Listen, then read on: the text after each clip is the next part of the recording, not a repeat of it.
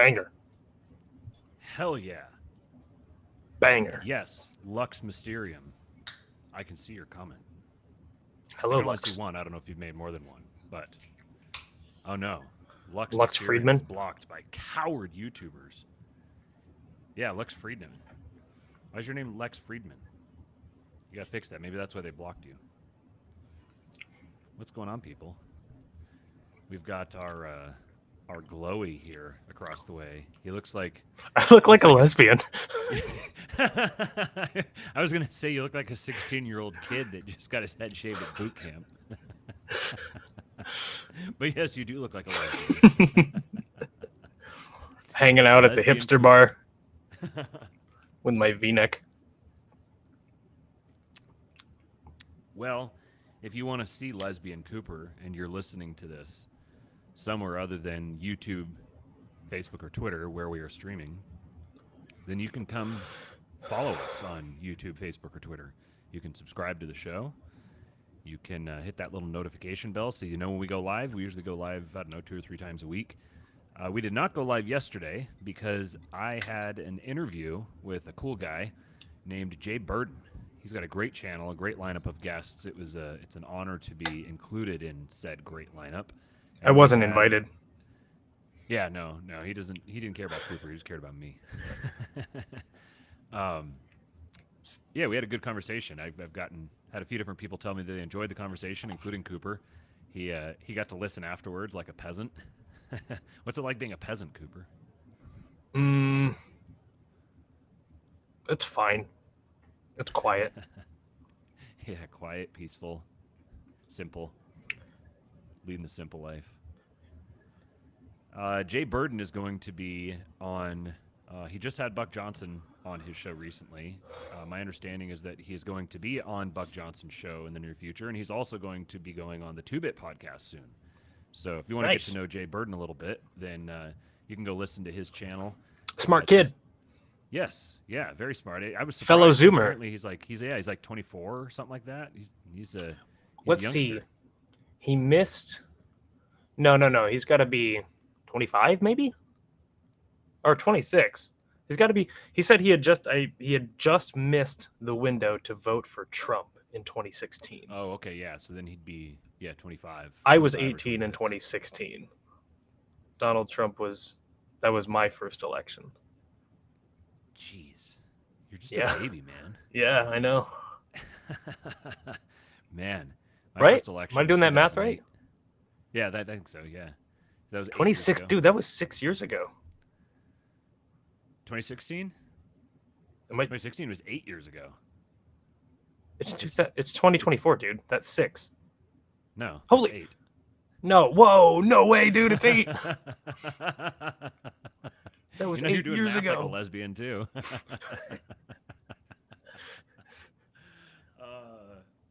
Jay says he's gonna have to cut his hair too soon. Man, I wish I wouldn't have cut my hair. I miss my long hair. I'm growing it back. Yeah, I'm getting ready to get mine cut. Don't do I'm that. Not gonna take, Don't do it. I'm not gonna. You're gonna regret it. Don't do it. I'm not gonna take it super short. I'm gonna take some off of it, but I'm gonna get the sides like do an undercut or something like that because it's like this hair right here is the hair that pisses me off the most. So I'm just gonna get that taken out and then I should be happier. But I might have to wait because it was 1 degree here yesterday when I went to bed. In Texas, South Central Texas. We're like, I don't know, like 3 hours from the Gulf, and it was 1 degree.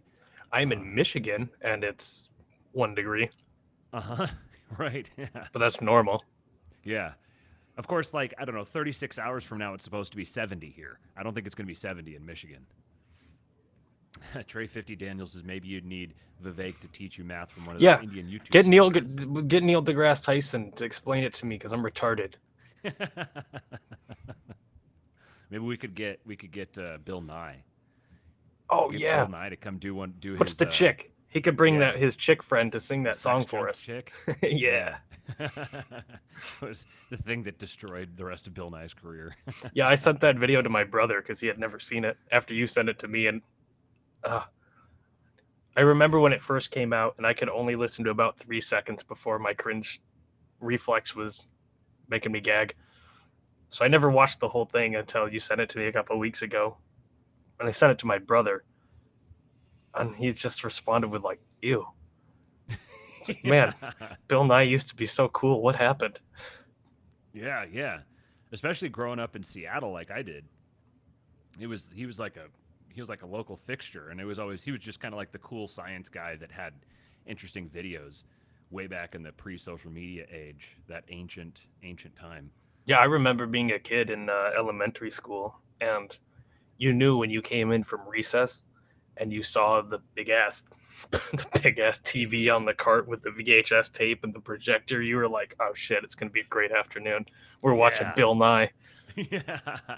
Yeah, that TV cart always had one Yeah, wheel yeah. that was like fucked It was up and always squeaked and stuff. yeah, yeah. Yeah. They always had Oh like man. you had to have a whole AV team follow it because there's cords hanging out everywhere. Yeah. And if you had a woman teacher, then inevitably she'd get all frustrated because she didn't know which thing had to be plugged in where. Then like it wouldn't work, and she'd be smacking the remote, and like she'd have to Do go you call someone. yeah? Do you remember the projectors that were like it was like okay, Mm-hmm. you had a little table with a light underneath it, Yeah, with the and then like glass. with like the glass and the plastic roll that went over it, and then you had the Uh-huh. mirror that mirrored it onto the projector behind you, and they would write on it with like what are those called? Like one of those The felts. erase Or, markers. yeah, dry erase markers. Dry erase, yeah. Yeah, Yeah. overhead projector. Yeah, Man. those things. Man. Taking me back. Yeah. That's crazy. I mean, that's what, almost 20 years for me now? I am just old enough to remember a world before having like a computer because my parents were boomers, so they were kind of scared of Mm-hmm. technology because people were going to steal their card information or whatever. um and they I was probably like 5, around 5 when I remember that's like the earliest. 4 or 5 is the earliest I remember having like a desktop. Mm. But aside from that, we had like a home phone. We didn't have cell phones. I remember all my siblings and I for like the first up through like the first half of high school, we were all sharing one cell phone. Uh-huh. There's 5 siblings. We were all sharing one cell phone, a Motorola Razor. That thing was Yeah. dope. I miss that thing. Yeah. Remember when that was like a status symbol? Oh If you yeah. had a Motorola Razor, it's like the But see, blinking shit. I got it like a few years after it was a status symbol. Ah, Because see, well, by time I had you the were the Motorola hipster. Razor, people were starting to get the original iPhone. Uh-huh. Yeah. Yeah. Do you remember the Palm Pre? Did you ever see one of those? No. It was the That one that was it was mm, like it was black and it was like just kind of like round like is that the one this. that like slid open? Yeah, and you Yeah, slid yeah, it up and yeah. it had a physical keyboard. Yeah. Uh huh. Uh huh. I had that for I think a year maybe in college, and I got my first cell phone was when I was 18, and it was one of those little like chunky just like flip phones. Hmm. That was it was like yay big. It was a tiny little like, and I was an absolute demon with what was it called, the way that you had to text then using the numbers. T9, is that what it was called? Where you Oh had to yeah. like, yeah, if you wanted like a I Z, used to you had pride to hit myself.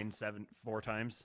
Yeah, I used to pride myself because I could, you have to hit 3 times and 3 times, and Uh I huh. was like faster at texting that way than the people with the Palm Pre. Uh huh. I felt I was cool. probably faster, almost faster then than I am now with an iPhone. Just I don't know Yeah, what no, it was, but I just used to slide text. yeah, it like I could drive and text like that without looking and just sit there and That's fire it that's off. the thing. That's the thing. Is it was a lot easier to like text and drive with that than it is with Hmm. like having an actual QWERTY keyboard. Right. Because I don't remember where all that shit is in my head. But like when you just you could just do it by feel. Yeah, Those are man, the days. the things the kids are never gonna know about. These kids. Yeah, So fucking I'm kids. just Just old enough to remember a world before everything. did you ever play Oregon Trail? Um, I did a couple of times. I mostly let's see. We played on we had like an XP, Windows XP, I believe. Was the first operating system that I was like old enough to remember. Like, hey, it says Windows XP. And there was the Spaceman Pinball 2000 or whatever it was. Do you know that game? Yep, You yep, play yep. pinball? Oh, dude, I played the Uh-huh. shit out of that game. Yeah. Oh man, I just looked up pictures of Encarta. Did you ever have Encarta? Mm, It's a digital encyclopedia produced by Microsoft. oh yes, yes. Yeah. There was also that. Oh, what was that game called? Maybe someone in the chat remembers. It was on Windows XP. Um, this would have been like, I don't know, 2002 or something like that. It was like a it was like a trivia game where you walked through a medieval castle and you would talk to the Oh, patrons of the castle, and they would ask you these questions, these trivia questions, and you'd have to like get them right to keep going through the castle. That's all I yeah. vaguely remember that. Oh, I don't yeah. remember what it was called.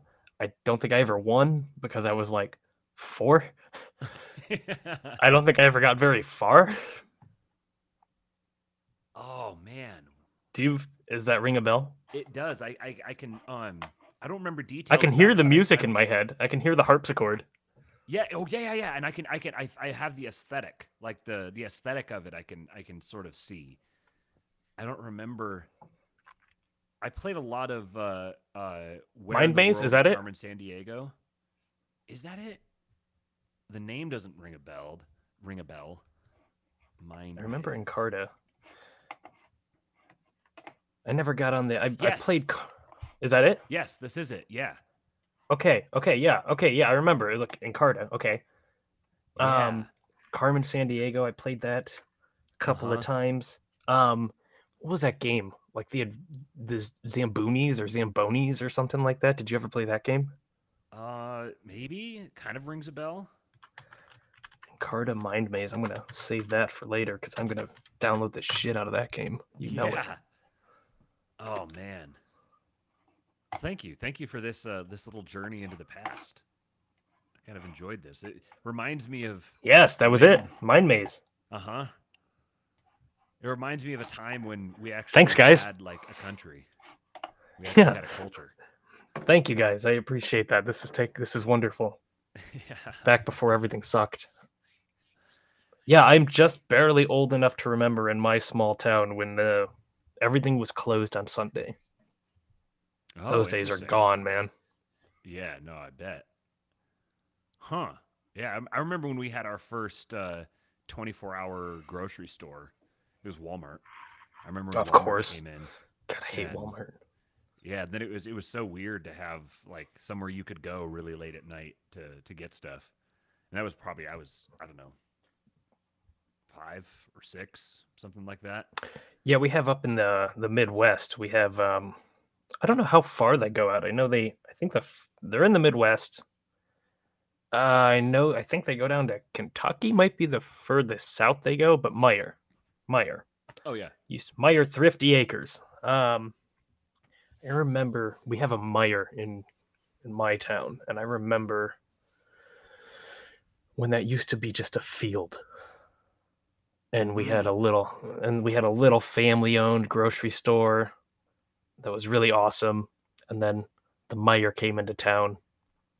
Basically, it's basically like Walmart for people who don't know.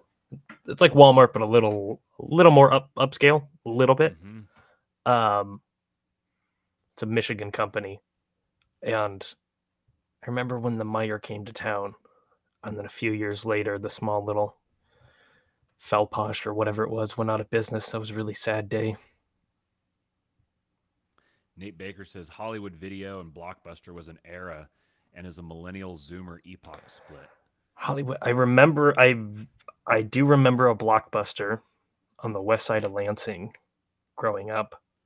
Um, when I was really young, and let's see, there was 2 video stores in my town. There was one called Video Time, I think, or maybe it was Hollywood Video, and then there was a Family Video.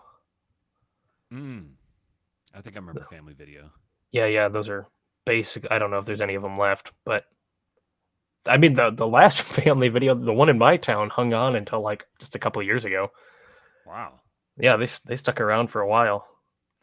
I'll bet you within the next few Now it's years, like a you're going to physical see a therapy real place. big revival in VHS. Like you could probably if you started like a VHS like a store that sold VCRs and VHS tapes and you like you refurbished them or something like that, I'll bet you that there's going to be a rising desire for that market. I know that like right now, if I could go get one of the just to go get one of the like old square TVs and Yeah, yeah. a I VCR and watch some like videotape on a VCR, I would totally go do that. I was I don't know how true this is, but this is what I heard because I have or it's somewhere in my mom's basement an N64, Oh and yes. I remember like getting a special adapter to hook the N64 up to my flat screen TV a couple of years ago, and it looked like total dog shit. And I was like, man, I remember it looking a lot better. And apparently, it's just because like the newer TVs are so Oh high resolution yeah. and they weren't designed for that, so that's why it doesn't look as smooth and stuff. So I imagine there might be a market for people who are into like retro movies and retro games to actually see things on a VCR on one of those old tube fucking TVs Uh huh. because it look better. Yeah. Man. Man, this is fun to think about. Tape decay is a thing, says 2-bit. That's true.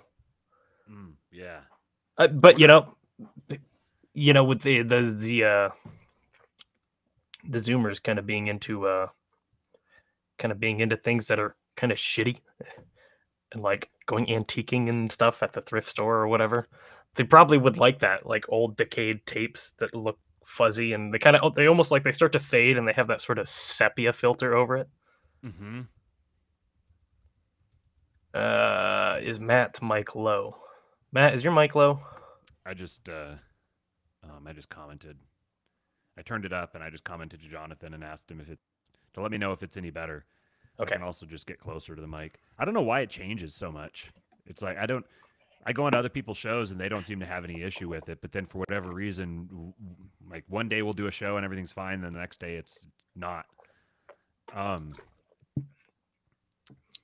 so subject of the show today. So Peter Thiel and the Birth of a Nation. Um, ever since our last show, which was like 5 days We've been ago, I going for think. 20 minutes talking about this. Yeah, right. um, for ever since the last show, it's been like 5 days or something. I have been obsessively reading about the so-called Matt's the low energy candidate, the so-called PayPal mafia, and what initially started as a sort of a kind of like, I wonder how deep this rabbit hole goes. I wonder what sort of interesting things I could find in here, just to sort of pass the time. I have it has completely just about completely changed the way that I look at politics right now, the way that I am evaluating current events. Um, and the purpose of this episode here isn't to do a deep dive on the PayPal mafia and to comprehensively make the case. I guess I could do a show like that at some point. It'd be I think it'd be pretty dry because it's a whole lot of just like poring over like journal articles and like digging through investment records and like this sort of thing to make connections and like picking through a whole bunch of random people's Wikipedias, and I don't think it would make all that interesting of television. But I could do it at some point if you guys want me to like comprehensively make the case. But I will just take my word for it. We're kind of playing like a I don't know, like a thought experiment. And based on everything that I've seen, and 2-bit Jason has been doing the same thing, and he's seeing a lot of the same stuff that I am. I'll just say I can substantiate a lot more of this stuff for you guys if you want today to talk about what we're going to talk about today. Just take my word for it on some of this stuff, and we're just going to kind of play a little thought experiment game. And in part, this is kind of a setup or a preparation for our show tomorrow evening with Auron MacIntyre. We're going to have Auron on, and we're going to talk about kind of like the state of quote unquote NRX. Like, what happened to NRX? Where is, it seems like a few years ago, over the last between a decade and like 2 or 3 years ago, there was a lot of energy kind of building around this term, communities forming around it, people talking about it a lot. And then it sort of has kind of just sort of seems like it's dispersed or evaporated or something. People kind of started going their own ways a little bit. And it may just be the I don't know, the poor marketing of the term neo-reactionary that people just eventually kind of wanted to distance themselves from it. Or is there more to it? Where has all this energy dissipated to? But one of the things that has been fascinating to me, like once I was pretty dismissive of Vivek Ramaswamy at first, and was just kind of like, yeah, whatever. He Republican Andrew Yang, he just out here just kind of doing whatever his thing is, and then I started listening to him and realizing that this is like one of the most authentic people that I've ever listened to. He's either like Ted Bundy level serial killer, like sociopath, in terms of his acting ability, or he's genuinely a I don't know, a brilliant, insightful, charismatic, personable, authentic guy. And I was talking to Cooper about this. I was also talking to Jason about this. That if he was to, like, imagine an alternate reality where he was to just start a podcast, and he was, whatever, kind of like what we're doing here, like Joe Rogan or like any of these, a whole bunch of different podcasts, kind of like a Tech Bro podcast. But like he started a podcast where he just talked about current events and economics and did, I don't know, political analysis or financial analysis, or like, if he did that, he would be very, very good at it. He's a very, very gifted, excellent communicator. He's able to really connect with people. And you can tell when he's in an interview, when he's having a conversation with someone, he's all the way there. He's not there to like just kind of like checking off a box on his to-do list. You can tell he wants to be there. Like, he enjoys this shit, just sitting here and talking about this stuff. And if he had come up initially as a podcaster and he was just going to do, he's like, a hedge fund manager that's going to do a podcast about business and economics and finance and whatever, he would be very compelling and very interesting. And then if he took that and he parlayed that into a political career, that would make him even more interesting.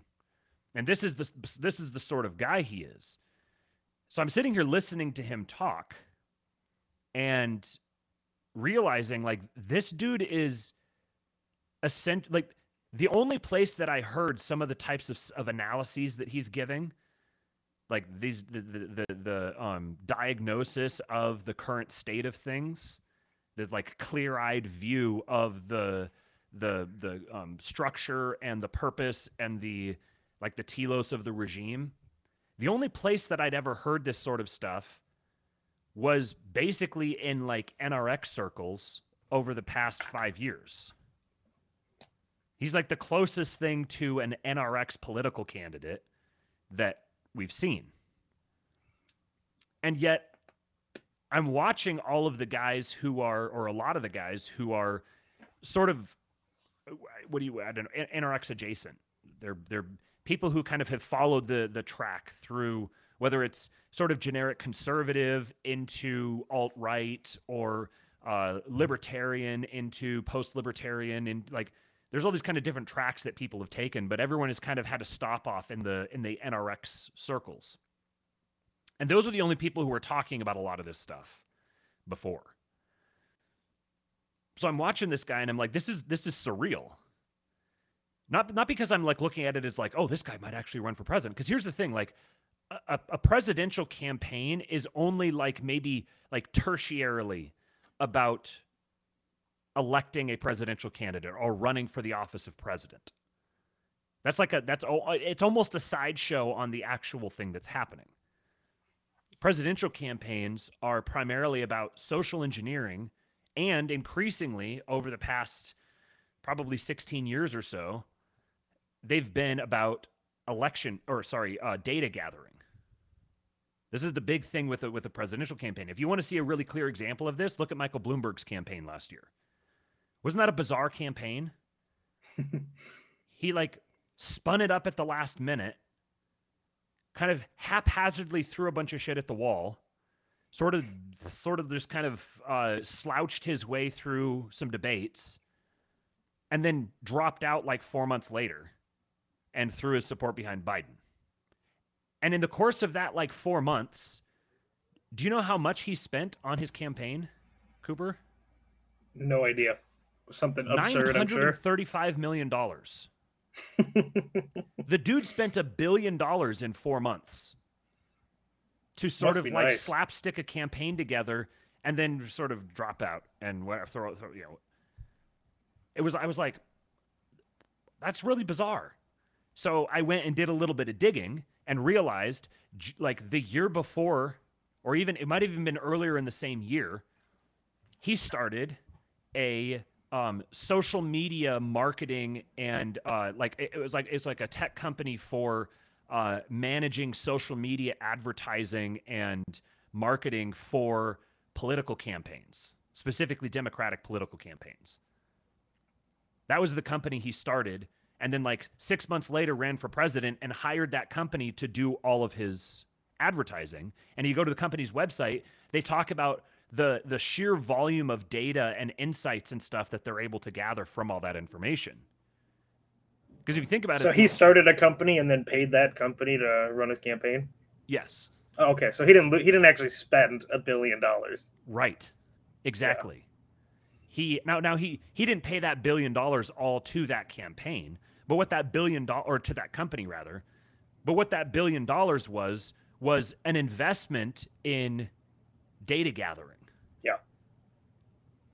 And then the company shortly after shortly after the election was over, I think it lasted like a year or two, and then it just folded. It was gone. But like the guys who he hired to do it were like executives out of Google and like I think like a payment processing company or something, like, and they were prominent, like CEO or C-suite level executives who all came over and ran this company for him for a few years, bracketing the election. So he spent $1 billion to get a bunch of to number one do social engineering, but also to collect a tremendous amount of data for the purposes of market research. Data is absolutely invaluable for any sort of business, but especially online businesses. And social media marketing is a fucking gigantic industry, especially social media marketing paired with presidential or with elections and campaigning, because it's one of the best opportunities to, number one, gather data, because you get so many eyeballs. Like what other single event that lasts for weeks or even months gathers as many eyeballs as an election? The election cycle is like it's just an opportunity to harvest new data. Like every 4 years, every 2 years, every 4 years, we get a new opportunity to harvest a bunch of data and also practice propaganda techniques. And a propaganda technique sounds like a scary boogeyman thing, but really it's just marketing. Figuring out how to market to make people buy what we're selling. This is the primary purpose of a presidential campaign. And then there's the like, oh, I'll get a guy elected or whatever. So like as I'm watching this whole thing playing out, it's like, okay, so this guy is probably the most clearly most singularly gifted communicator, thinker, comprehensive worldview sort of guy that I've ever seen as a political candidate. He's running his campaign brilliantly, exactly how you would if your goal was to come in as a relative outsider and take control of the narrative and shift the narrative in a particular direction. But it was clear that especially if it's a guy who understands the nature of the system the way he does, that talks about things the way he does, it's clear that he doesn't think he's coming in to just like win an election. like run for president and win an election. I mean, like one of his fundamental messaging points is essentially they stole the last one, and we're going to see election interference is what he termed it as. Which, if you put those two thoughts together, it's like, so they rigged this thing, so then now we're going to do it again, and this time maybe I'm going to see if I can, like those thoughts don't go together. It's very apparent to anybody who's connected or paying attention that there is not a one-to-one connection between the actions that voters take and the numbers that show up on the screen. There's whatever sort of funny business that happens in the interim to make sure that the numbers that show up on the screen are the right numbers. He very obviously recognizes and understands this. So what's he running for? What's he doing? There's some other purpose, and there's different people put forth different theories, which I think are potentially plausible, but they're all sort of equally plausible. So then which one is it? Is it one of these, or is it another one that we're not even thinking of? So one of them is like, oh, he's angling for a VP position. But I'm like, but why? Like what would he need a VP position for? This like well-connected billionaire who's clearly like exceptionally intelligent and insightful. What does he need to be VP for? That doesn't make any sense. And so Jason he'd brought up, he and I had kind of talked a few times about the PayPal mafia and just sort of, I was like, yeah, there's this, it's interesting to me that there's this network of guys that are, have been cross-invested with each other for 20 plus years.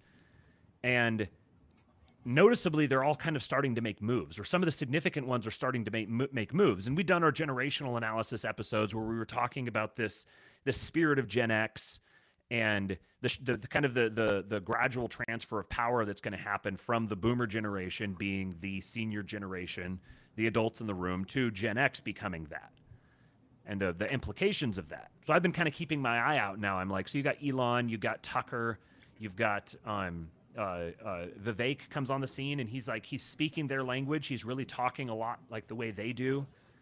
So then sort of adjacently, you've got the Joe Rogan and his circle, and you've got Dana White is kind of overlapped there. Then you've got there's some sort of prominent comedians who are starting to, Dave Chappelle and what was the Cat Williams, where you're starting to see this kind of rising Gen X vengeful son sort of energy among a lot of these guys who are very wealthy, very influential, clearly very dissatisfied with the existing state of the regime, and starting to talk about it. So I was like, okay, well, let me look at this PayPal Mafia thing. I know I've had what Nate Baker in the chat here, he says there are 0 boring Peter Thiel interviews. Yes. Like, he's a very, very interesting person to listen to. He's a student, like a direct student of Rene Girard, which means he understands memetics at a really deep level, the power of memetics, and the way that if you understand memetics, then understanding memetics is a great way to be a really good chess player. It gets you thinking very on like a global level, and seeing the world as sort of as like a chessboard. You start understanding the cause and effect of human interactions and why human societies shift and move the way they do. And you can start seeing those mechanisms and start building around them. And that's very clearly what Peter Thiel has been doing. What I didn't appreciate before starting to dig into this is the sheer expanse of what he's been building. He probably has, at this point, I would put him in probably like in the top 5 most influential people in the world. Like, we've been watching for this potential counter elite to show up. Like, if you understand the cycle of empires and the rise and fall of a civilization and the way that the patterns, the way they play out, and you understand the analysis of liberalism and the way it starts cannibalizing, so all these different things, it's very evident that we're at a point where historically, every time a society reaches this point, pretty shortly thereafter, the existing empire crumbles and collapses and is absorbed by a new one. This is why the Caesar thing gets talked about so much across the aisle. There's people making Caesar references all over the place. The Caesarism is in the air. And you've got a guy who is a deep understander of Girardianism, the Girardian insights. And so I just started looking at his investment track record. What kind of companies is he investing in? What sort of network is he building out around himself? What's the meaning behind the different moves that he's making? He's got connections with he's got deep personal connections with a wide assortment of people across all different sorts of ideological persuasions and industries. And he's clearly a very calculated fellow. I mean, the absolute savagery of the way that he took down Gawker is it's one of the most like savage things that anyone has done in recent history. This is a guy who is he thinks many steps down the road and is absolutely ruthless and pragmatic in the way he goes about his business. You can read his book 0 to 1 for kind of an idea of his psychology. It's very obvious that at his heart, he's a monarchist. He's interested in seeing government function as government is supposed to, which is a powerful executive. He's in the business of manufacturing powerful executive authority. And he's building out an infrastructure that is ingratiated, that has become embedded within governments all over the world, particularly the most powerful ones. And Elon Musk is doing the exact same thing. Remember, I think it was early last year, after everything was starting to kick off in Ukraine, at one point, I don't remember if it was Ukraine itself or if it was NATO or US, whatever. It was one of the US sides asked him to, it was either like activate or relocate Starlink satellites to give them access so that they could execute their different things in a given area. And he told him to go pound sand. He was like, no, like you're not going to bait me into making myself an active combatant here. That's so Elon put himself into a position where he could give the finger to the federal government coming to him and saying, hey, let us use your stuff. That's a position of power. That's a position of legitimate executive authority. And that's just one domain. Twitter has become, the purchase of Twitter was the privatization of control over the town square. Because Twitter is the town square. Like Twitter is where everything happens. People go to YouTube to watch stuff and then go to Twitter to talk about it. People see stuff posted on Facebook or Instagram and they go share it on Twitter. The only other app that might remotely compete with Twitter would be TikTok. But even still, all the primary activity, the most important activity that's central to the existing power structures is Twitter. So Musk now is exercising an outsized level of control over Twitter, over Starlink. SpaceX is essentially the lifeblood of NASA at this point. These are really fundamental technologies that are in the control of relatively few people. Like they may not be able to, they may not have sufficient capital to exercise like a straight up hostile takeover of the regime right now, but it's very clear that's what they're building. I think, especially if you see everything that I've seen, you can't not acknowledge it. It's very clear that this is what's happening. This is the counter elite that's rising. Peter Thiel's Palantir is maybe the most important technology of them all. He essentially owns the intelligence community through Palantir. It's not like they can't operate outside of Palantir. It's that they need Palantir more than he needs them. That's just, I mean, this I've talked about what, like 3 or 4 companies. Their associates, their close associates, longtime investment partners, and other business partners they sit on the boards of virtually every one of the largest tech companies in the world, save for, some of them are even involved with Google, but save for like Google, Apple, and Amazon. And it seems like Amazon, like someone asked Jeff Bezos not too long ago, what, like if he has his, what's it called? His space program. And someone asked him like if he would be interested in working with Musk on stuff. And he was like, oh yeah, that'd be awesome. I'd love to like go to space with him and do stuff with him. Which came off as kind of like an overture. Like, hey, let's kind of get a little buddy here.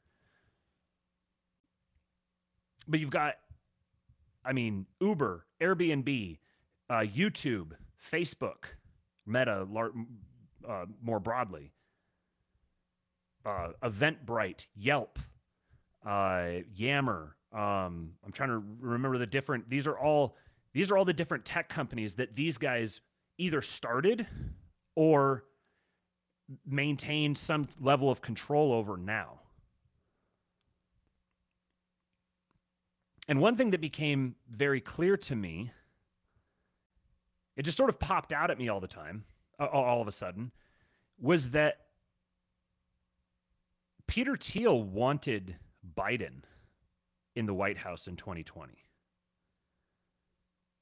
which may not completely make sense unless you recognize what he's trying to accomplish.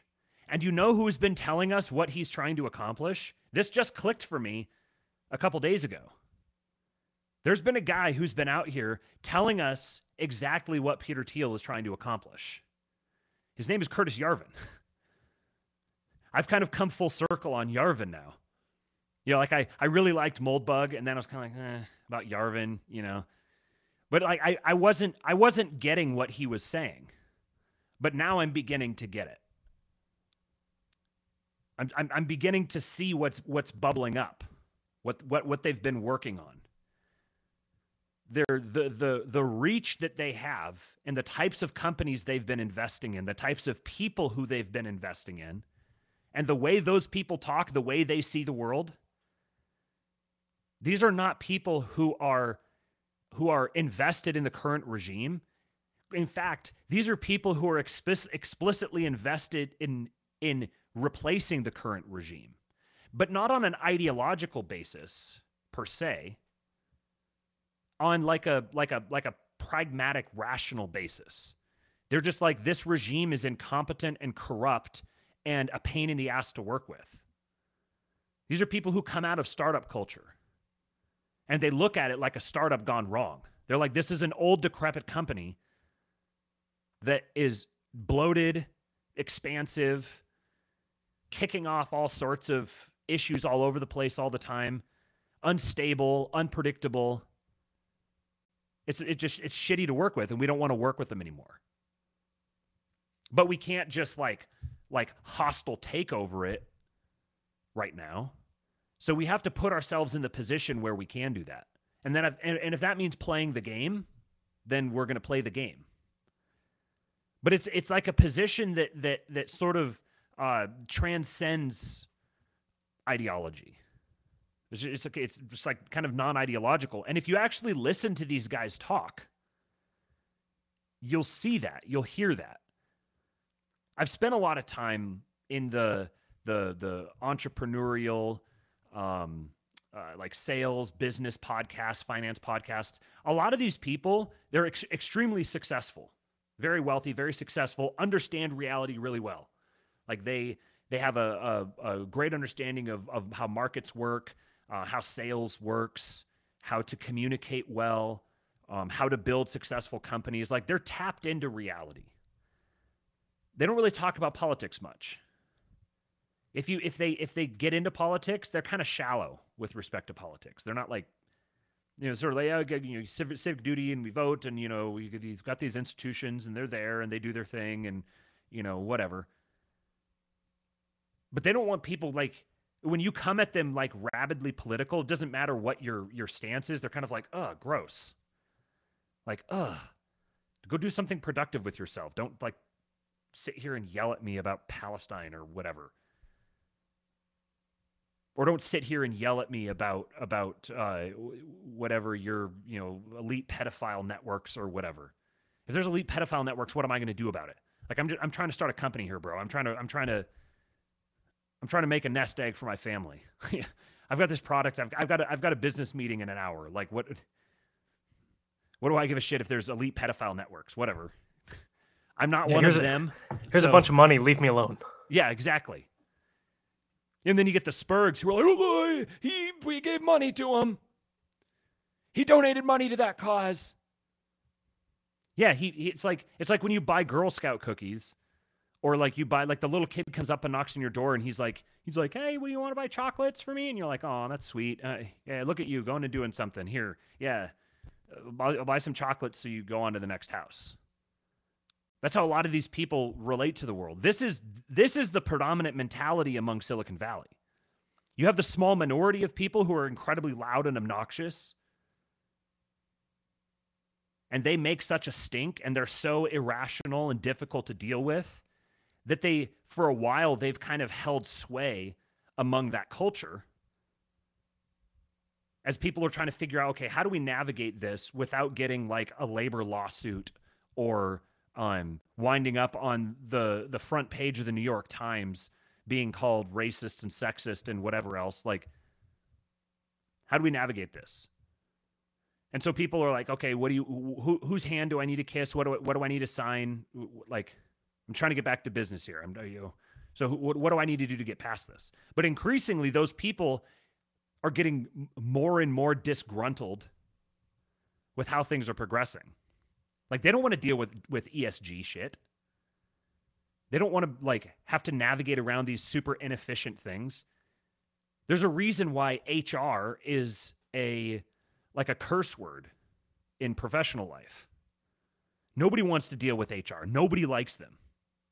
So the more overbearing and obnoxious they get, it's like what Napoleon said. Don't stop your enemy when they're making a mistake. If the HR harpies and the ESG people and the rainbow mafia and the they thems, if they want to be an obnoxious pain in the ass about stuff, let them be obnoxious pains in the ass, because they're pissing off the right people. I'm not saying that the PayPal mafia are our friends. I'm not saying they're our guys. In fact, I'm saying explicitly they are not our guys. And the way you can know that is because if they were our guys, they wouldn't have the capital that they do. Right. They wouldn't be influential. They wouldn't be wealthy. They wouldn't be in a position to do something about anything. Because our guys are useless. They're still like, I'm realizing this watching the MAGA response to Vivek. It like hit me like a ton of bricks right in the face. That he was doing to them, he was inspiring the same kind of feminine emotional reaction that the regime had to Trump when Trump showed up. He made Trump look like part of the system. And that revealed something. I'm not saying he did it to reveal it. I'm saying it did reveal it to me, seeing what's happening. There's an interview that you guys really, really have to listen to. Jason shared it with me the other day, and it's a Curtis Yarvin conversation. And I haven't listened to Yarvin like, I don't know, a year maybe, because I just was kind of like, yeah, just whatever. You know, he has these like really weird parties with like super dorky, like elite class people. It just like that's not my scene. It's not my scene. Cool. Yeah, go do your thing, whatever. But then I've spent the last couple of weeks sitting here deep diving on the PayPal mafia and starting to realize what's forming, what they're putting together, what their angle is. That they are a legitimate counter elite that's rising and that will inevitably be the ones who take power. I'm not saying they should take power. I'm not saying I want them to take power. I'm saying they are going to take power. And they see the world differently than the existing powers that be. There's going to be good things that come of that. There's going to be bad things that come of that. I'm saying it's going to happen. And so I'm sitting here with this frame of mind, and so now I'm kind of like, okay, so I've known that Yarvin and Teal are close. I've known that he's at least in there influencing him. And then some of the other connections that I've discovered that Teal has made it even more evident, okay, yeah, he's very much swimming in these circles. There's very much something going on there. And so I was listening to Yarvin in kind of a new frame of mind. And it blew me away. Like once I had the frame of mind, understanding who the PayPal Mafia are, what they're doing, what their goals are, how they're going about those goals. Once I understood that, then listening to him do his Yarvin thing, he said a lot of stuff that I've heard him say before, but I was understanding it in a different light. And I realized that some of this is, I don't know if it's intentional on his behalf, but he has a very Straussian type of communication where you kind of, especially if you're talking about sort of controversial stuff, you kind of have to abstract away from reality enough to give yourself a little plausible deniability as a writer and to attract the right people. Like you're not talking to everyone, you're talking to the people who are prepared to kind of parse through your words and read between the lines a little. And that's in large part what he's doing. The interview that I'm talking about it's on a podcast called Moment of Zen, which is interesting because Moment of Zen, let me pull this up here real quick. Moment of Zen is a podcast for a few different like startup bros, basically. One of them's name is Eric Torenberg, who I discovered follows me on Twitter, which is cool. He's an investor. He's a podcaster. Presently, he says, I'm the founder of Tech First Podcast Network, Turpentine. Previously, I was chairman of On Deck, co-founder and general partner at Village Global, and first employee at Product Hunt. So he's part of the sort of founder culture in Silicon Valley. But if you go and you look at the stuff he tweets about and the stuff he listens to and stuff, it's very clear that he's very much adjacent to our circles. He's on the productive end of the extremely online right-wing inclined sort of libertarian / right-wing sort of guys. You have of those sorts of guys, you've got the ones who are productive and that do things, so they don't talk about politics that much. They're generally much more talking about business and tech and finance and economics. And then you've got the theory cells who just sit around and talk about theory all the time but never actually do anything. The latter cadre tends to be very negative, pessimistic, and demoralizing. And the former cadre tend to be very hopeful and optimistic and energizing. Yeah, I'm as of late, I'm finding the former that you just mentioned, the theory cell types, They're really insufferable. Yeah. Like, almost as bad as libertarians. Yeah, actually, you know what? They've actually been annoying me more than libertarians recently, so I'll say they're Uh-huh. worse than libertarians. Right. Like, and a good example of these guys was the ones who the I found Vivek to be a really interesting Rorschach test because the guys who their criticism of him or their dismissiveness of him was it was like he's a Pajit. Yep. Like, okay, so like no interest in any of the stuff that he represents, any of his connections, any of the surroundings. No consideration for the realpolitik of what's happening. Just he's a Bajit. It's like the most low IQ response. Nate And Baker says they are just a new updated OS for libertarians. Same people, different yes, epoch. You know, and I was thinking about that. Like, okay, there's kind of this irony, like with libertarians, they're these staunch capitalists, and you would expect, since they're all staunch capitalists and they spend all their day obsessing about economics, that they'd all be millionaires, and like almost none of them are. Likewise with the right wing dudes, like you would expect with all of this esoteric knowledge and obsession that they would be like great statesmen, and they're sitting in nope, the goon cave. You know, yep, they ain't yep. doing shit. They're they're like so the interview just The because Goonic you were types. asking. That's what we're referring to. Yeah.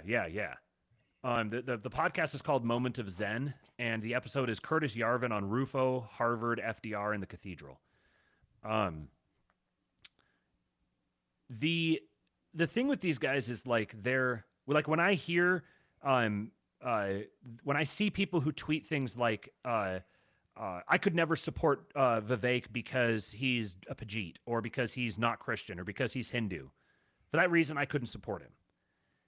This is the same spirit as, well, he's not a real libertarian or he's not libertarian enough. First of all, you supporting him doesn't matter. Like, that's not how this game works. This is And you this know is that. supposed to be, yes, exactly. This is supposed to be like one of the key premises of the so-called NRX worldview. Yeah, you're all like elitists, aren't you? Yeah. Like, what? I don't support him. He's never going to earn my vote. What? Like, how is that the way that you evaluate You vote? politics? Yeah, you vote? Like, What? It just, especially after 2020. Like, how do you possibly view these things this way? Because they're just spiritual libertarians. Yep. They're still libs.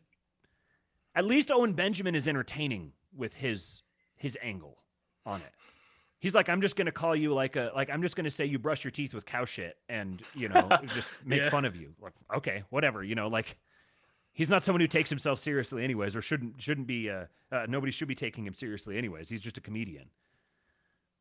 But that's so this is sort of what what Vivek was revealing to me. I'm starting to see this happening and I'm realizing that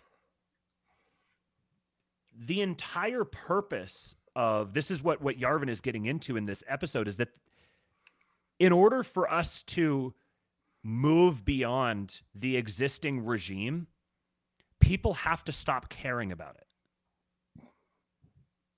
They have to lose the desire to save it. They have to lose the desire to get involved in the political process. They need apathy. This is why Yarvin was in 2020, at the end of 2020 and leading up to the election, he was saying the best thing possible would be a Biden election because it's going to completely take the wind out of the sails of. Are we gonna talk more shit about the right wingers? Oh yeah, Okay, definitely. cool.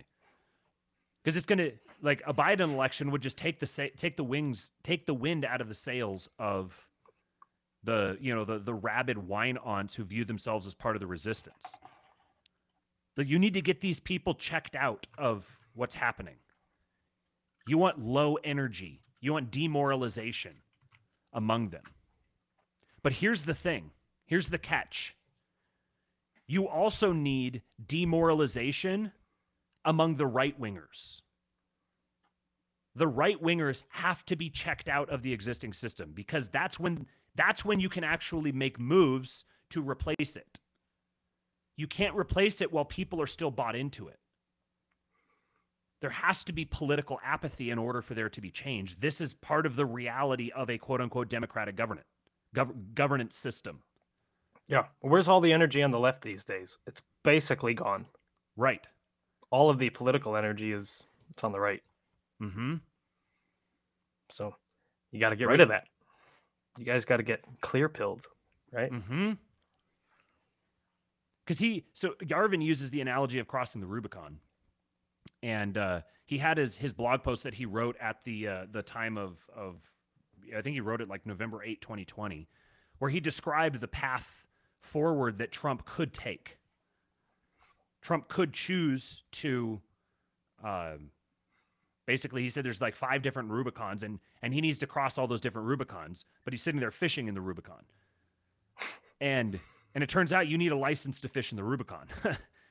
So, you got a license there, mate. He if you listen to it, you can hear Yarvin's British accent, among other things. Oof. It's not good. Yeah, I bet. It's pretty rough. But one of the points he made is that you have to, Trump, in order to actually assume autocratic control of the government and begin firing people and dissolving unnecessary branches of the government, in order to accomplish that, he would have to steam across like 5 different Rubicons. And his problem would be you couldn't dilly-dally between the Rubicons. You just have to cross one, and you can't wait. You got to cross the next one, and you got to cross the next one, and you got to cross the next one. And the way people look at this, like crossing the Rubicon thing, is they think, oh, well, in order to cross the Rubicon, you need to have all of this massive allotment of power behind you in order to get across it. It's kind of like you got to build a bigger boat. We got to be able to build a bigger boat. We got to get more people. We got to get more energy. We got to get more passion. We got to get more oomph to get across. But that's actually a much more difficult way to go about it. That's going about it the hard way. The easy way is to, dry up the Rubicon. Then you don't even need to cross it. There's nothing to cross. Step right over it. Just pop right over it. You're good to go.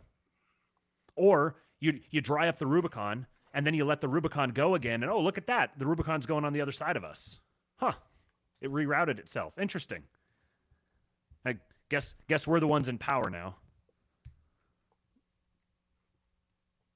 In order to accomplish this, though, in order to get to this point, people have to detach themselves from the existing regime. They have to recognize the regime has left them behind. It is no longer their regime. Because if it's no longer their regime, they won't care who has control of it. And that's when you can step in and take control of it.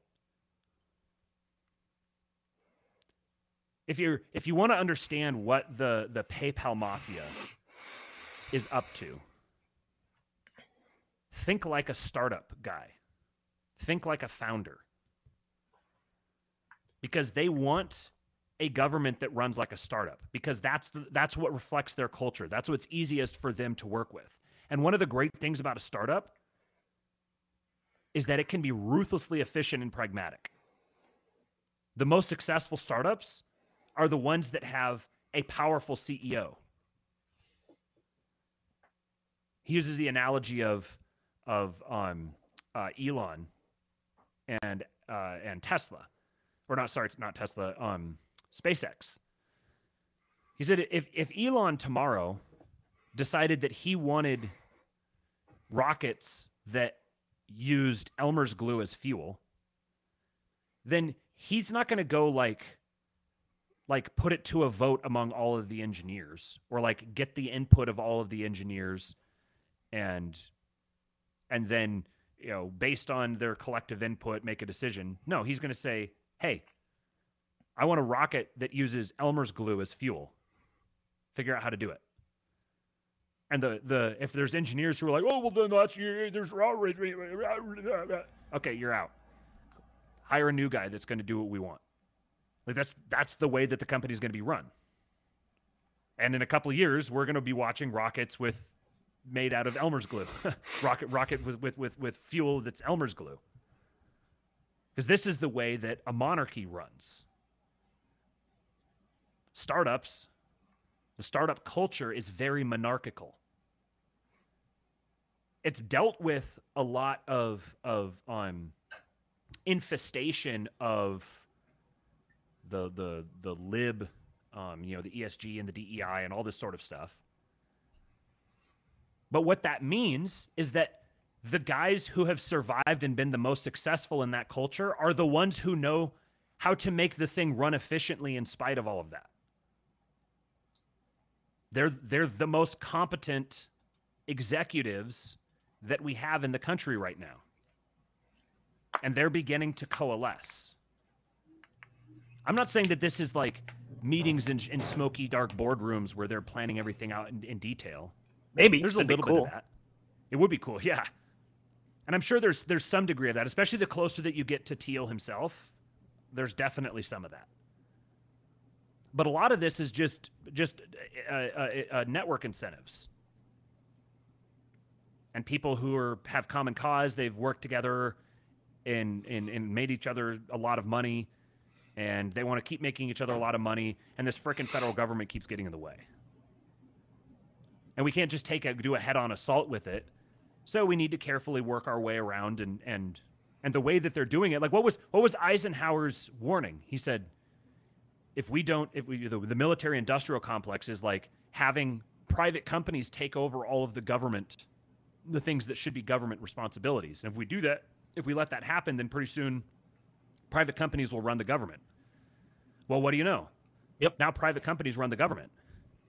And the guys who run the best private companies are the ones who are gunning for the government now. They're the ones who have amassed the wealth, the network, the resources. They've been embedding themselves and growing themselves as a network for decades, almost 3 decades together on some various level. I think this is great cause for optimism, because we don't need, if you're waiting around for, here's your opportunity to shit on the right wing guys again. So, oh, great. If you are sitting around bemoaning the fact that you have no political friends, there's nobody who's preaching your political message to you. But at the same time, your first instinct when you're evaluating someone is find the one thing you don't have in common and then characterize that as the fundamental thing about them and say, we can't be friends because you have this thing that we don't have in common. Then of course you don't have any friends. You rule out the possibility of having political friends because you won't just accept people as your friend even if you guys have things that are different. You're not an elitist. You're a peasant who thinks he's an elitist and thinks he has the luxury of picking and choosing his political friends based on how much they agree with him. You can do that. It's just self-destructive. It's not like you're going to be the theory cell who's sitting there accomplishing nothing. Purity spiraling. As your values die. You'll be the only Scotsman left. Uh-huh. Can we talk about... Oh, go ahead. Go ahead. I was going to say, can we talk about the de facto demoralization campaign that the right-wingers are running against themselves? I've been seeing this a lot recently. Like, I'm getting to the point where I just want to, like, delete my Twitter, because all the guys, a lot of the guys, not all of them, but a lot of the guys that I used to follow who are just, like, regularly banger tweets. It's like... Yeah, all they post about, man, is like they just suck, everything they post about is like, oh, the the Jays run this and you can't do anything, and with the Longhouse, and everybody sucks, and all of the minorities are doing Urban their youths. minority stuff. Yeah, the urban youths are doing the urban youth stuff, and look at this decadent society, and all the women, they suck. They're all like, I don't know, they're all hoes, and even the ones who aren't hoes, maybe at some point in the past they were hoes, and or even worse, they had like an interracial relationship. It's like Mm-hmm. the cardinal sin, and they're completely irredeemable, and as a result should be doghoused for the next 20 years. When they hit menopause and are posting videos of themselves crying on Instagram, we can laugh at them and how stupid they are. Ha ha ha. Yeah, no wonder you don't have anybody representing you in with any kind of like influence or power or political, like, yeah, you guys suck. You're a bunch of insufferable dweebs. Yeah, you suck. No one wants to represent No one you wants to because be nobody your wants to be friend. associated with you. Yeah. It's a terrible way to take political power or like assert yourself on the world. Just having this passive, feminine, bitchy, catty, nihilistic view of the world. Everybody sucks. Everything sucks. Nate Baker says there's nothing elite out doom scrolling and void posting. It's just impotent signaling. That's ultimately what all of these guys are doing. This is where the Gunic thing came from. Yeah. This is just impotent signaling. If you were actually as powerful and influential and smart and capable and wealthy as you seem to think you are, then you wouldn't need to complain about this stuff. Like, I don't need to want to live around certain cultures to be perfectly willing to do business with them. Like this guy likes to shit in the street, so I'm not going to take his money. Why not? Just wash it when you get it. Like, I'll take his money. Or have your minority servant grab it. Yeah, right. Yeah. Put them to work. Use them as assets.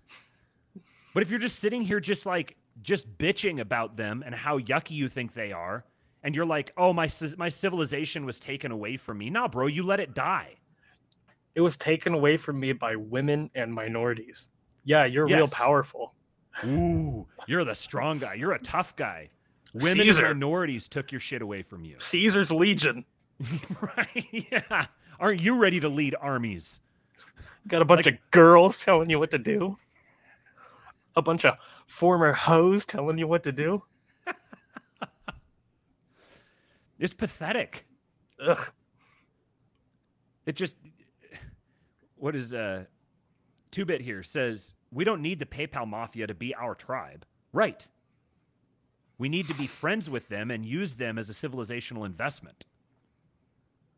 We need to build a civilization. This is one of the things I talked with Jay Burden about last night, is we've got to let go of the idea of Western civilization. Western civilization died. She's gone. She broke up with you, bro. Like, she moved on. It's time for you to move on.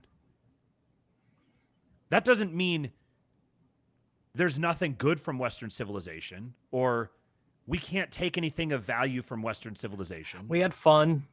A lot of good memories. We've got to stop sitting here picking over the corpse of Western civilization and mourning its death. We don't need Western civilization to build. We just need to engage with reality as it is. Interact with reality directly and build something of value within it. You don't need Western civilization, you just need the truth. The only thing of value, whatever of value may be contained within Western civilization, would be that which corresponds with truth. So why don't you skip the intermediary and just work with the truth? Yeah, I mean, there's nothing stopping you from painting or something. Mm-hmm. 2-Bit says, think about it like having access to their well-developed and protected trade network. Yeah.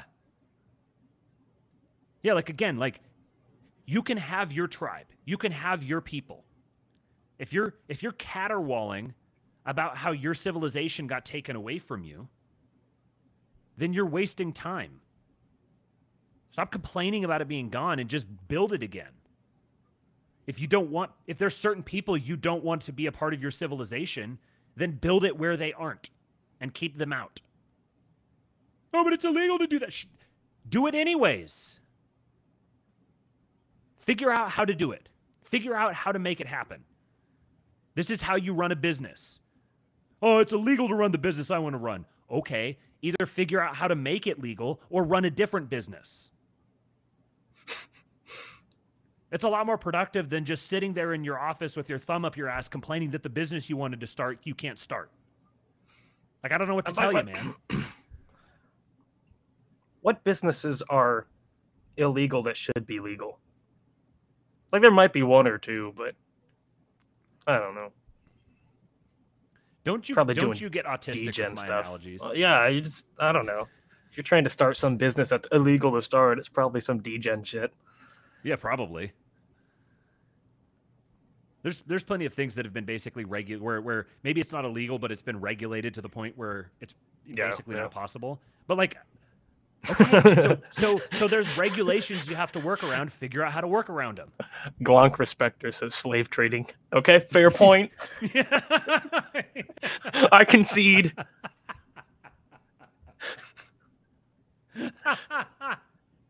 Oh, that's great. Well done. Kate J says, how to get along 101 post-20 elementary school style, getting back to basics. Yeah, I mean, just have like the most moderate social skills. Like, that's part of the thing is a lot of these big account guys on Twitter who are just like relentlessly posting takes, and lots of them are fire. Lots of them are great. They post bangers. But then they keep even the ones that we're complaining about. Yeah, a lot of them still post bangers. Right. Like 90% of the time, they see the world very clearly, and they're very gifted communicators. But you get that little seed of nihilism. You get the people. There's stuff that I choose not to retweet or comment on because I don't want to put that aesthetic in people's timelines. People who are following me, like, they don't need to see yet another person on Twitter retweeting the mobs of youths beating people up, or, I don't know, animals being abused, or some chick crying about being sad and lonely, or, you know, like, we don't need more depression and anxiety and stress. The sad and lonely chick, you know? Yeah. You know, instead of laughing at her, you guys could hit her up. Right. Yeah. Like, her whole She's lonely, and if you're as impressive as you say you are, or as you seem to lead people to believe, or want to lead people to believe you are, you should have no problem. Mm-hmm. But Matt, she may have dated like a black dude at one point. Irredeemable.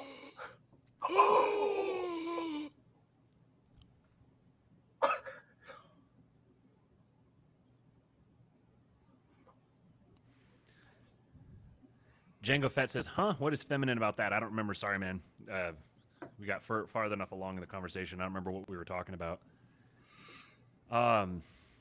Nate Baker says, if Twitter complainers would get married and have kids, 80% of our problems would be solved. Yeah. I mean, that's what I was going to say, is that these guys, they're either one of two things. Either they've got some, avatar of some super ripped guy or whatever, and they're actually gigantic nerds. If you actually saw like a picture of them, you'd be like, yeah, like that's the guy that I've been like drooling over. Or they're actually like quite successful and wealthy. The tech bros or the guys who are in finance or whatever. They work out all the time. They're objectively like wealthy, successful dudes, but they're spreading degeneration on the timeline to demoralize you. Yep. It may be because misery loves company and they're miserable because they've chosen to obsess about this stuff and they don't want to be lonely and pathetic obsessing about it. They want to be like in a crowd of people pathetic obsessing about it. But this is like they're the spiritual equivalent of the libs who are crying about pronouns and whatever their pet political thing is that they think is unjust. It's the same energy. We need positive, poor white man, hopeful, uplifting, productive, creative energy. I bet, here's a life hack. Go on Twitter, and unfollow all of the right-wing Twitter anons, and then instead just follow like Alex Hormozy and a bunch of the sales dudes, the entrepreneur dudes. Yeah. The mindset shift of like, that's the shit that you're doom scrolling. I bet in a year you're going to be miles ahead of where you are now. Yes.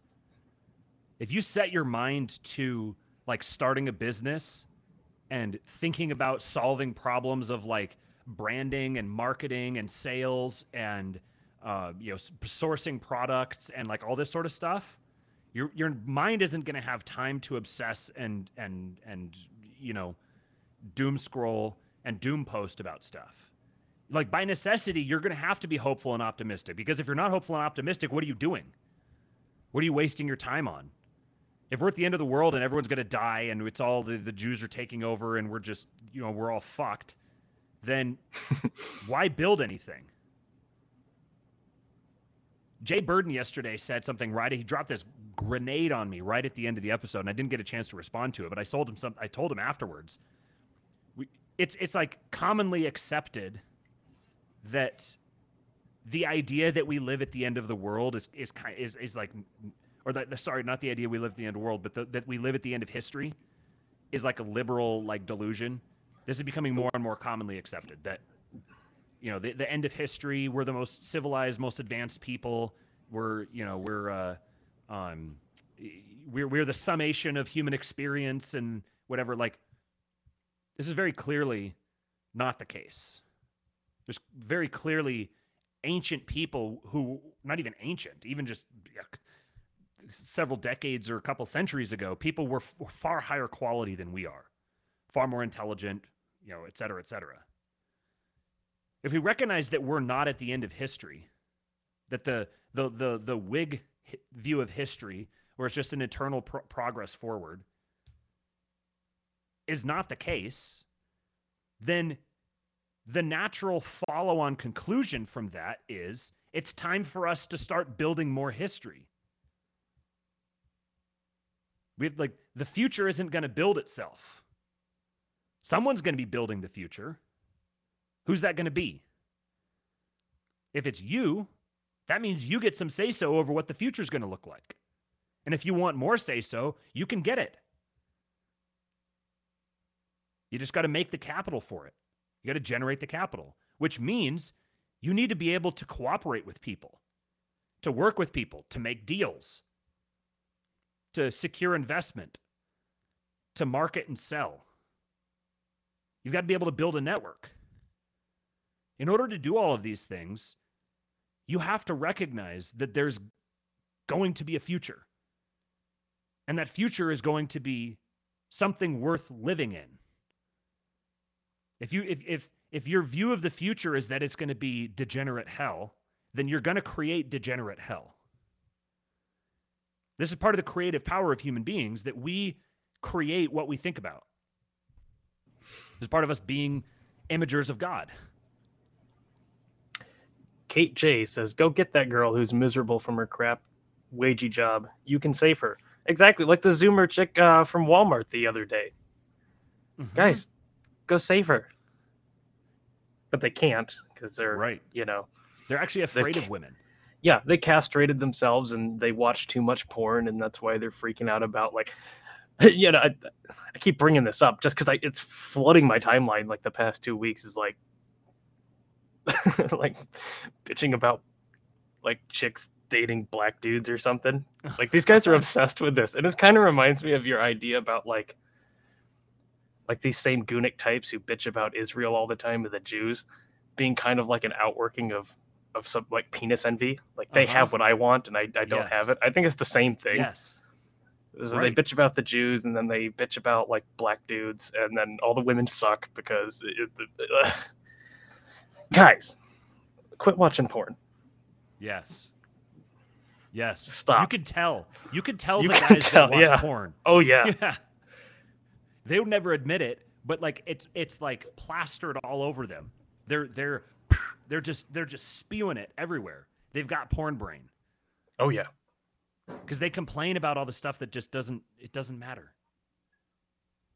Like if you view women as like malleable simpletons, then if you think that you're oppressed by them, what does that say about you? You're oppressed by a bunch of malleable simpletons. So you're weaker than a bunch of malleable simpletons.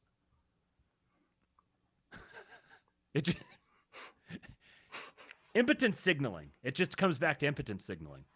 Django Fett says there never was such a thing as Western civilization. The West was constantly trying to go to war with each other. Yeah, this is part of my issue with the idea of Western civilization. Is it's such a like I understand what people are trying to refer to, but there's like a Mott and Bailey thing that goes on with it because Western civilization is not a specific thing. Western civilization is a very broad thing. It encapsulates a whole bunch of different things. But then it becomes it becomes used as a like a euphemism for specific things. But those specific things are not one-to-one equivalent with Western civilization. And what Western civilization has brought us is drag queen story hour and like record high abortion rates. Like these are part of the legacy of Western civilization. Based, am I right? Right. Like liberalism is part of the legacy of Western civilization. I'm not saying that Western civilization needs to be thrown out because of those things. I'm saying Western civilization is dying. It may be dead already. We've gone through the life cycle. And trying to like spending time trying to keep it on life support is just inefficient.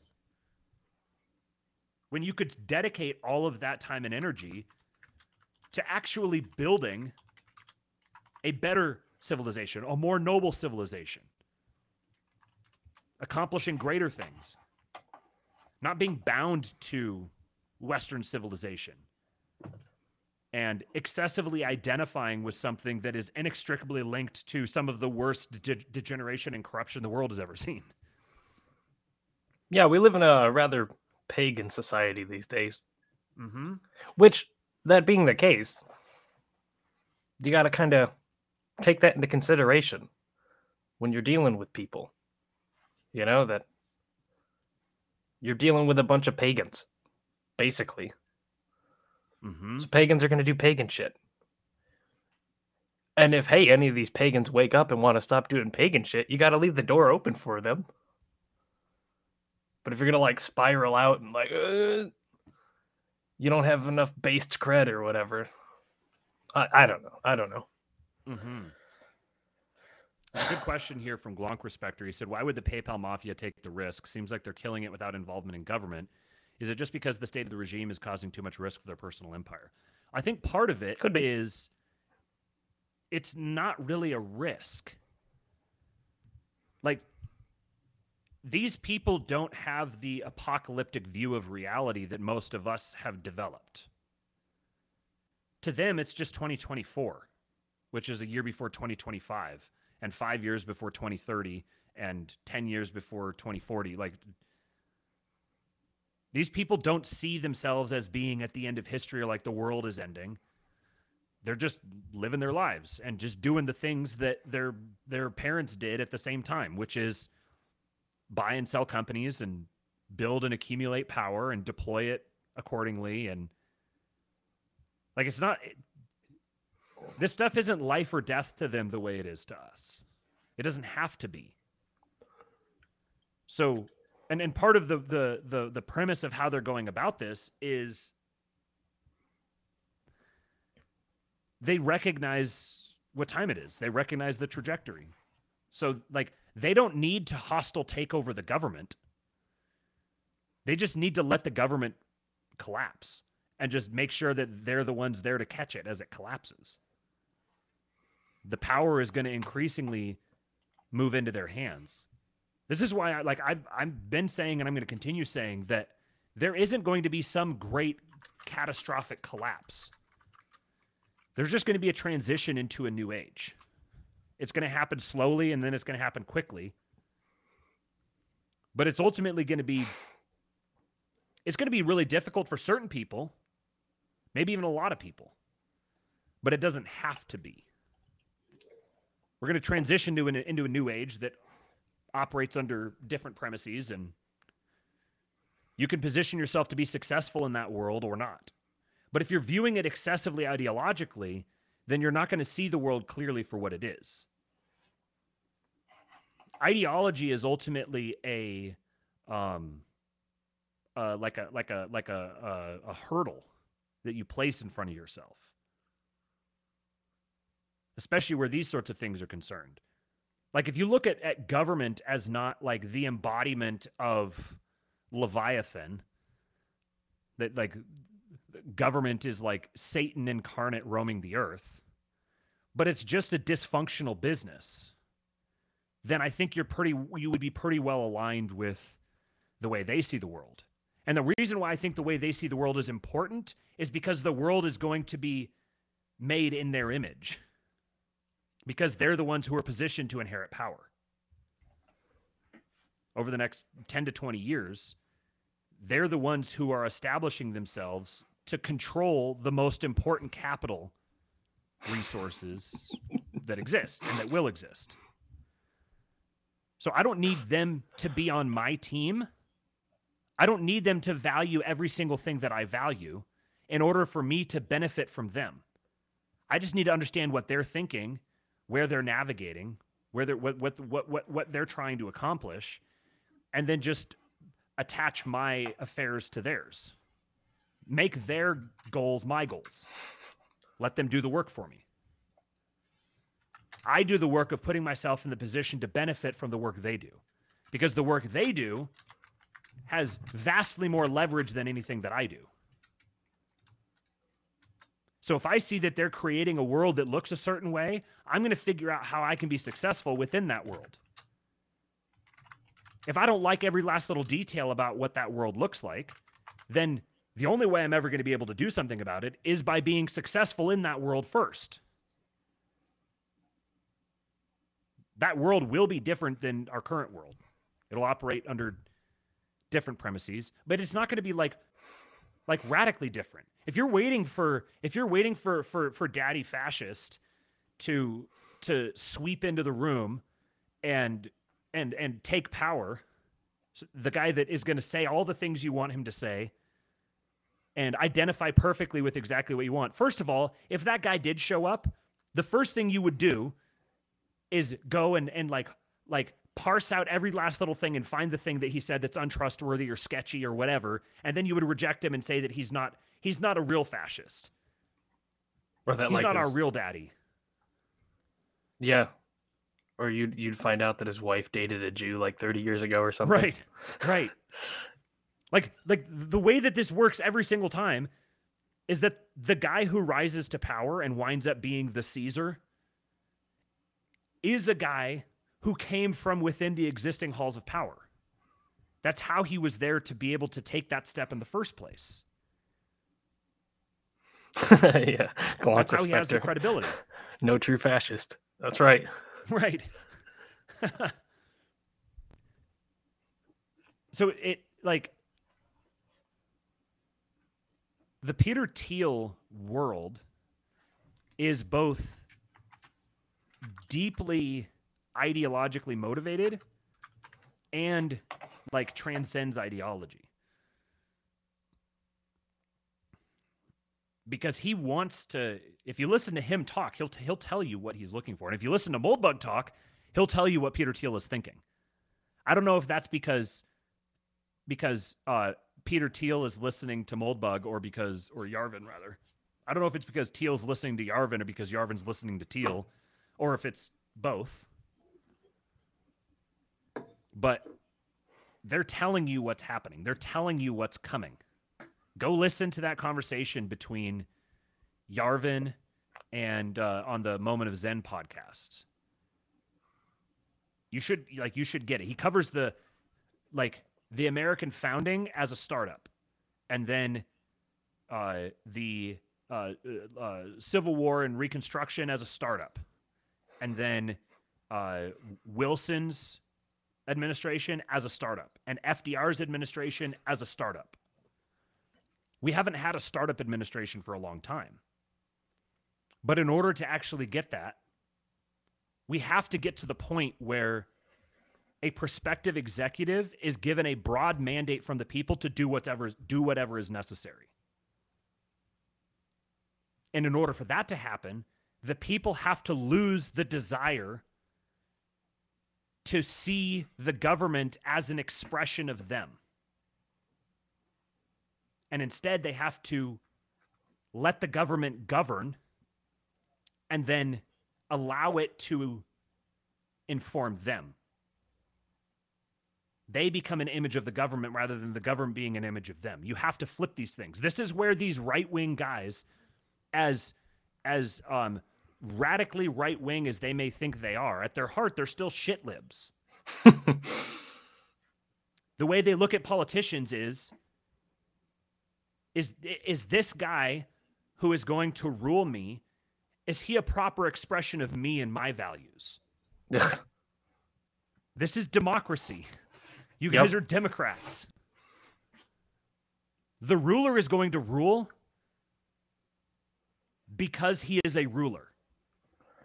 And you as a non-ruler have the responsibility to submit yourself to his rule. That's how you get the hierarchy that creates a civilization. Yeah, these same dudes, like they'll look at the Silicon Valley, executive ruler types that you're describing, and they'll spurg out because they'll say, oh, they're a shit lib and they're entrenched in ideology. And all you're doing is like, yeah, you're saying like, but okay, but would you be happy if that same guy was like subscribed to all of your points? No, you wouldn't, because you're an ideologue. I guess that's what I'm saying, is all you're doing is pointing out that they're an ideologue and I'm an ideologue, and if you're an ideologue, that's lib shit. Stop. Mm-hmm. That's what I'm trying to say here. Yes. Stop it with the lib shit. Cut it out. Just don't do it anymore. We don't do lib shit. Right. Yeah. You heard it here first, guys. No more lib shit. Buck Johnson said, young men need to hear this message. That's the hope. Get out of here, Buck. You old man. Fuck off. You old fucker.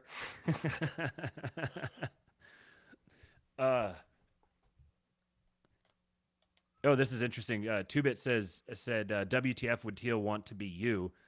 And I would say,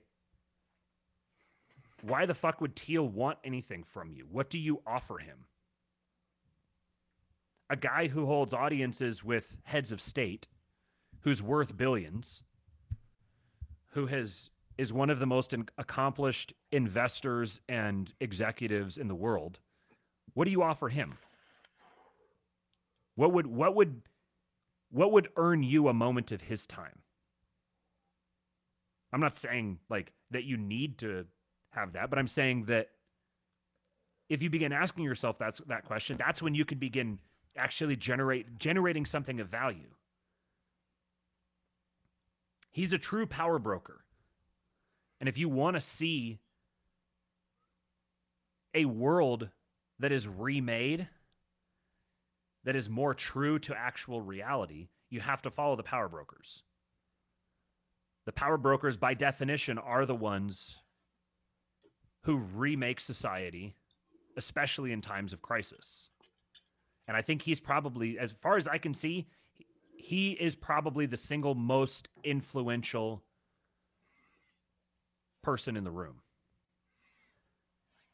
Maybe I'll like I said, I might go deeper into this and lay this out for anyone. Let me know if that's something that you guys would want me to do as a stream here, to go through and try to like make the case for the PayPal Mafia. Like I said, it'd be no, do it in the or do it in the just do it in the supporting list. If people aren't like do really it in the interested VC. in it, then I'll just do it in the supporting listeners group, and maybe a reason for you guys to join, because we actually got some plans. But like, this is part of the reason why this is all like on our radar, is because this feeds into the sorts of things that we're working on in behind the scenes.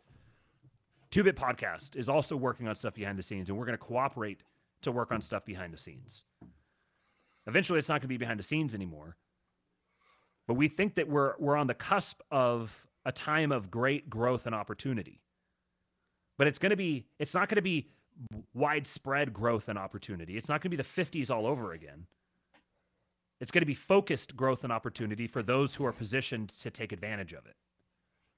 And we're not too far away from the actual halls of power as they're going to be constructed in the not too distant future. Uh-oh. If we could position ourselves to be able to take advantage of that, then we can fast track a lot of this like rebuilding civilization idea. We can actually construct stable, safe, productive communities for ourselves and our families, and we can begin planting trees that will create the shade that our children and grandchildren will sleep under. Two-Bit says he's going to start laying the civilizational... I don't understand what this says. I'm going to start laying civilization grandest pipe this Friday. Well, this Friday, Jason's going to be doing something having to do with laying pipe and civilization. So go over to the Two-Bit Podcast and subscribe, and you might see laying pipe, and you might hear something about civilization. That's subscribe to Jason's OnlyFans, and you can learn something about. But part of my theory right now that I'm the more that I see, the more it's reinforcing it, is the election fortification that happened in 2020 was a project of the PayPal Mafia. Not necessarily the PayPal Mafia were the ones who did that, but they were the ones who ensured that it happened. Because I think that like part of the idea here is getting the election or getting Biden in office to dial down the temperature in the room, to buy more time for aligning and ensuring that that things lay themselves out properly. Civilizationist grindset. That's what he meant to say. Oh, yes. Okay. You got to find a different term. Civilizationist is too long. It's too wordy. Yeah. You're like Matt. You guys, you word cells. Yeah. the high IQ. Yeah. Bren says, how do you think Teal, being a practicing sodomite, affects his worldview? Do we got a live one? Honestly, I don't really care. Yeah, me neither. Because whatever. I see the world he wants to construct, and I would rather live in that world than in this one. Yeah. So who he wants to sleep with doesn't really affect me in that way. There's not that many kings or emperors that are saints. Right. You know? Right. And this holds true for someone like Vivek as well. People, I can't no pagan, we're a Christian. Yeah, well, Trump is a Christian. Uh-huh. Yeah, right. Yeah, he's a Zionist boomer. It'd almost be good if someone like Vivek was president, because it would just kind of like formalize, like, yeah, any kind of pretense that we're a Christian nation. Can we just throw that out? That's not a thing anymore. And we're pagan. Christianity has spent large swaths of its history thriving in pagan countries under pagan leadership. Mm-hmm. There's a deep, rich history of this. I saw a number of people. This has actually kind of worked well. Like a number of people were talking about Vivek, and they said I'm looking at electing a president, not a pastor. Like I'm looking at like an executive to run an organization for me. I don't really care that much about like his personal views on this thing or that thing. I care about, is he going to competently run the company for me? And if so, great. Like if I was going to hire someone to be the CEO of my company, yeah, I'm stepping into a different role, and I need someone to come in and fill the role for me. Like what I care about is like his approach to marketing, his daily schedule, his communication skills, his like how he's going to function as a businessman. If he's like, I don't know, like he's divorced, or he has he's living with his second wife, or just living, like he has a girlfriend and they're living together and they're not married. Like, I'm not going to care. I'm looking for a CEO. Yeah, you're not his priest. Right. Yeah. And he's not yours. Uh-huh. So it's like the same thing with it. Like, this is part of the libness, the shit libness that's still embedded in the psychology of a lot of the MAGA people, is, or just the right-wing guys in general, is this idea that we need to install a government that reflects our values back to us. And that's a liberal notion. Yeah. Yep. What we need is a government. Once we have a government, then we can talk about figuring out how to make sure that government reflects our values. But what we need is a government. A government that is stable, cool-headed, rational, predictable, competent, and fulfills its mandate. However that's accomplished doesn't really matter that much. Like, just give us the government, and then if we need to start tweaking it around the edges or updating it, or someone gets in and it starts fucking it up, and then we need to replace them with something, like, these are problems we can resolve down the road. But let's have a government. Let's have a government that functions. And you know what? Another cause for optimism is, if you're talking stable, predictable, cool-headed, rational, non-emotional, consistent, you know what sort of things have these characteristics? Automated systems. Automation is fundamentally masculine. It's a frickin' grid. It's code that makes it all of these things. So the more that people begin being remade in the image of some of these machines, the more it's going to reinforce. It's going to reinforce bad things too, but the more it's also going to reinforce things like this. We're going to get governance that's not long-housed. We're coming out of the era of the devouring mother. That's why all of our systems are like naive, emotional, screeching annoyances. We're pendulum swinging back in the masculine direction, which is like, part of that is going to be cool-headed, rational, stable, predictable realities. That'll give us new problems that we need to figure out how to navigate around. But I'd rather live in a new world than the one that we have now. So I'm ready to be done with the longhouse.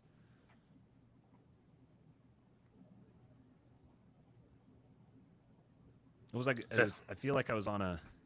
There's something I was gonna. Oh, what I was gonna say was. Still going. Yes, just wrapping up. In conclusion, some very specific things. I believe that the PayPal mafia was responsible for the election fortification. Part of the connection here is Peter Thiel has been a longtime close mentor of Mark Zuckerberg. And Mark Zuckerberg is the one who spent $400 million fortifying the election. And I don't think that was a coincidence. I don't think that relationship is a coincidence. You have Yarvin saying the best possible thing would be Biden getting elected. And Yarvin is close to Thiel. And then you have Zuckerberg, who is sort of like a son to Thiel, is the one who's actually the one doing it. There's other connections as well, but that's the big one. Also, it'd be interesting to see. Go ahead. And if any of you you autists have free time and want to do some super sleuthing on the internet, see if you can find any connections with these PayPal dudes and Dominion voting systems. That'd be interesting. Mm-hmm. Maybe there's nothing. Probably would be. If there was a connection, it's probably a pretty deep one, but right. And maybe there's not, but I'd be interested to know if there was.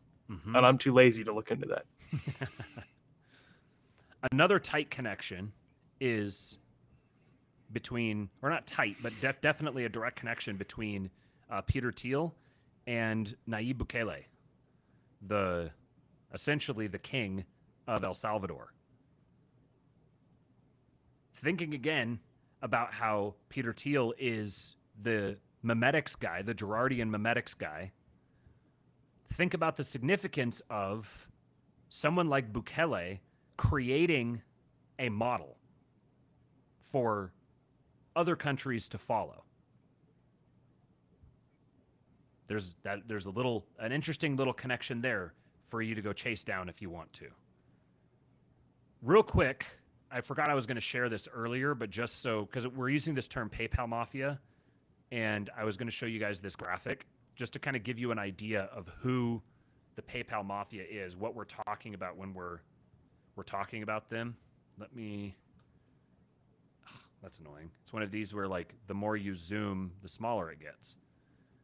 Oh well. If you can't read, I'll just read it off to you guys. So this red dot here is Peter Thiel.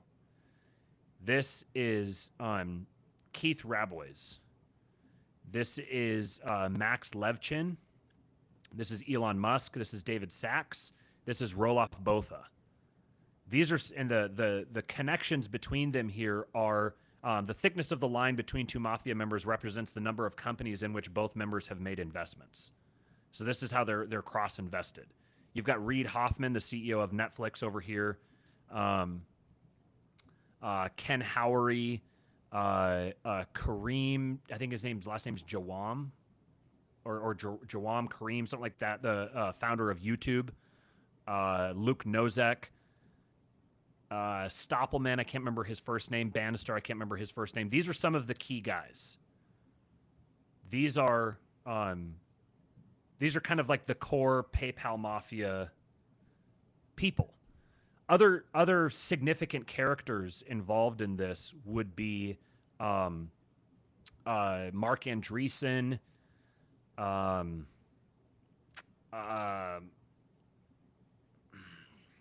I've got a headache. My brain is starting to give out. So we'll do another episode on the PayPal Mafia specifically, go into some more details. And Zach Putnam says, I'd be curious to know if Bukele is using any of Palantir's software for rounding up the gangs. Yeah, I wouldn't be surprised. I would not be surprised at all.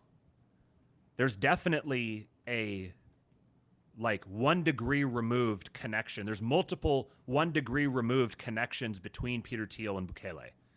And Bukele came to power very shortly after. There's this project that was going on in Honduras called Prospera, where there was a particular carve-out within the Honduran constitution for these special economic zones called ZEDEs, Z-E-D-E. And when I was working with Jason Stapleton, we had someone approach us and told us that Peter Thiel had a project going on in Honduras called Prospera, where they're basically, I looked into it, and they're basically creating a private government on an island in off the coast of Honduras. Well, there was some sort of a kind of a political upheaval in Honduras, and they got a new president elected who is a woman who is totally all dedicated to the social justice causes and everything. And that carve out basically got nixed. Basically, the Prospera project was no longer going to work. They weren't going to be able to create this private sovereign nation within Honduras anymore. Right about the same time, either just before or just after, or very close to that, is when Bukele suddenly came to power in El Salvador. And we've seen how drastically that has transformed that country. It's gone from one of the most violent to one of the least violent. Bukele came to power and took the military and marched to Congress, essentially, and just started just firing them, just throwing them out. And they did this all constitutionally. They used the constitutional language. They used the constitutional means. So there's a veneer of authenticity to it, even though this is all right, you guys are all corrupt. This whole thing is a mess. This guy's going to take over. He's going to set things right. And we all support him because we're fed up with living in a world that is the way that El Salvador was. Now it's the tech companies are flocking to it. Cost of, crime is way down. the quality of life is way up, and they're making moves. I think we should be on the lookout for more examples like that, because I think part of the way this group moves, particularly with Teal and his understanding of Gerard and memetics, is create the model out there and then use that model as inspiration. I think Javier Milei is the same example. I don't know if he's directly connected to Teal. I haven't looked at it yet, but he serves sort of a similar role. But he's a Zionist. Right.